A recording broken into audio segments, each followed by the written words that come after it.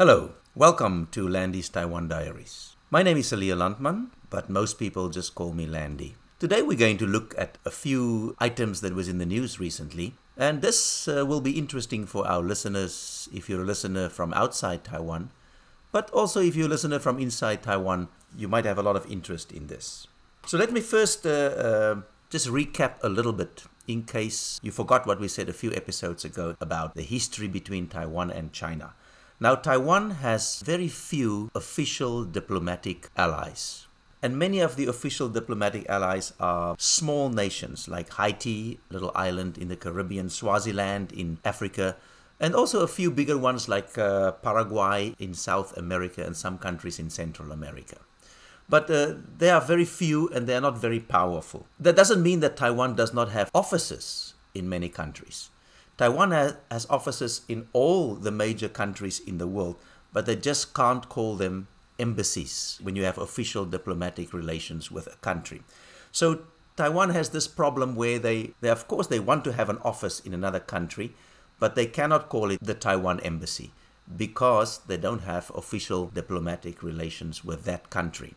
So they have to invent all kinds of strange names or ambiguous names. For example, you'll find the Taipei Economic and Cultural Office, whatever that means in some countries. Or another popular one is the Taipei Liaison Office, and then they add the name of the country. But a little earlier this month, the country of Lithuania allowed Taiwan to actually use the name Taiwan in their new office in Lithuania. It was a new office that just opened, and they called it the Taiwanese Representative Office in Lithuania. Now, most people will think, so what? That's great because now everybody knows when they see this office or they see this name on the office in Lithuania. Maybe a Lithuanian wants to visit Taiwan. They go, this is where I must go to get my visa or to get information or whatever. But China does not like that at all. So the moment that was done, when Lithuania said Taiwan can call their new office the Taiwanese Representative Office in Lithuania, they told the Lithuanian ambassador in China to go home. And they also recalled their ambassador from Lithuania. So a very strong and immediate response from China.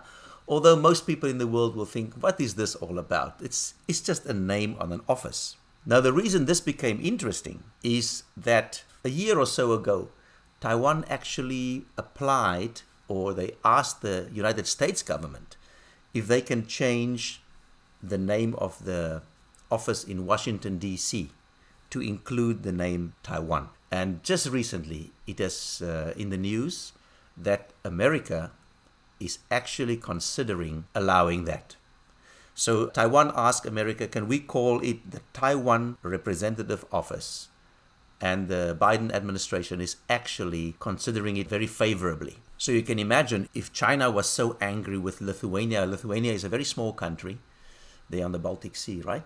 If they were so angry when Taiwan was allowed to open an office there, you can just imagine that China is now boiling inside.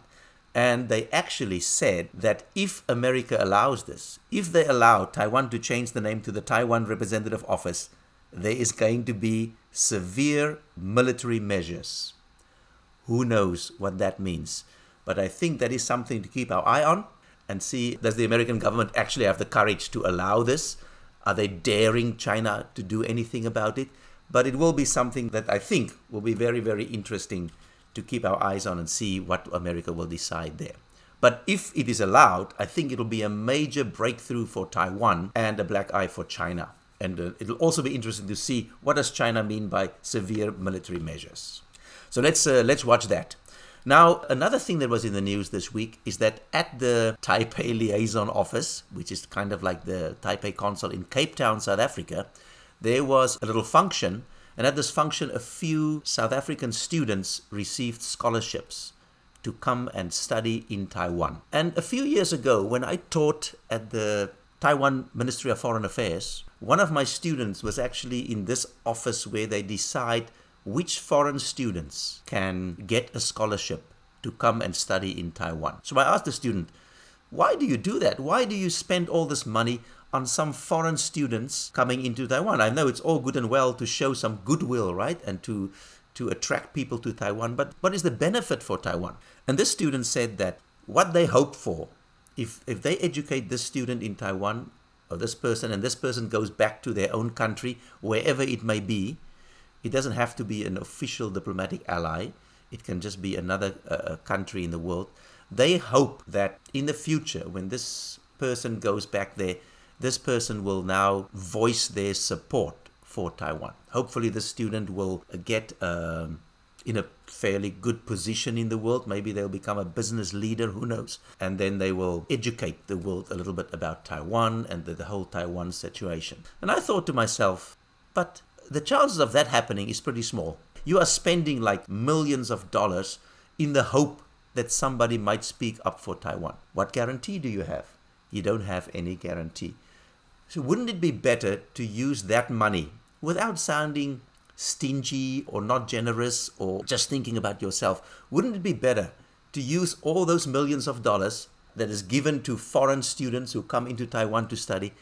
Wouldn't it be better to give that to Taiwan students? Maybe they should think about the saying, charity begins at home. But not everybody will agree with that. There might be a point to the whole thing of treating other people well and hoping that then they will support you in the future. Because as I mentioned in an earlier episode, Taiwan is fairly isolated in the world as far as politics go, not business-wise. Business-wise, Taiwan is a vibrant exporter and importer, so that is going well. But that is the scholarship situation, and maybe that can make you think also. What do you think? Is it a good investment, or is it a waste of money that could have been used better in Taiwan for the people who actually pay the tax? Where the government gets their money, right, is from taxes. So isn't it better to spend on your own people? Again, I say, I don't want to sound like a person who says the Taiwan government must become all stingy and introverted. Maybe it's a good idea. Now, let's move on to one more item. In August, in Taiwan, there were supposed to be some referendums.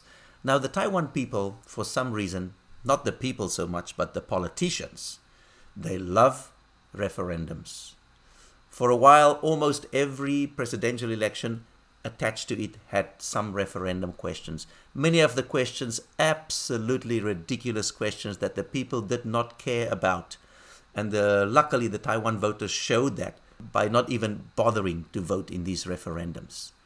But in August, there were supposed to be like 4 or 5 different questions. One was about importing pork from America, and it was postponed until December. And just this week, the political parties who are promoting these referendums have asked the people to please remember it and come out and vote for these referendums.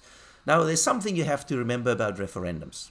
If you vote for a political party and that political party gets into power, then you have to now trust that party to make decisions on your behalf. You can question them, of course. You can write letters to the newspapers. You can protest if you don't agree with what they're doing.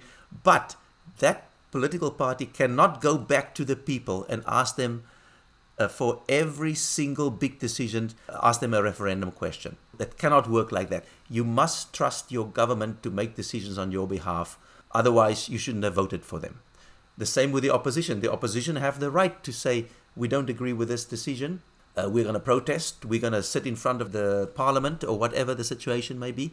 But at the end of the day, you cannot ask the people to vote in a referendum every time there's a big issue coming up. You must allow the government to govern.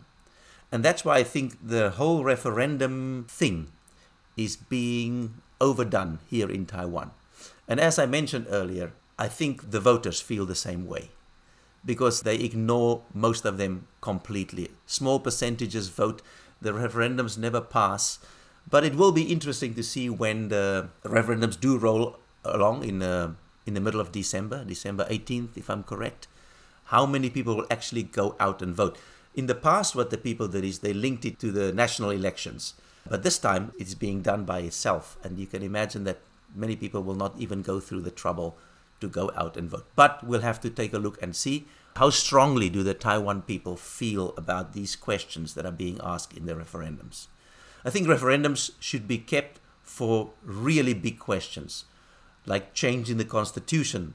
Like when I was a student in university in South Africa, there was a referendum about changing the constitution to make it become more inclusive. So those are the big questions I think that you should ask the people, but not other little things that are not that important for the country. Anyway, those are a few opinions about some of the latest news.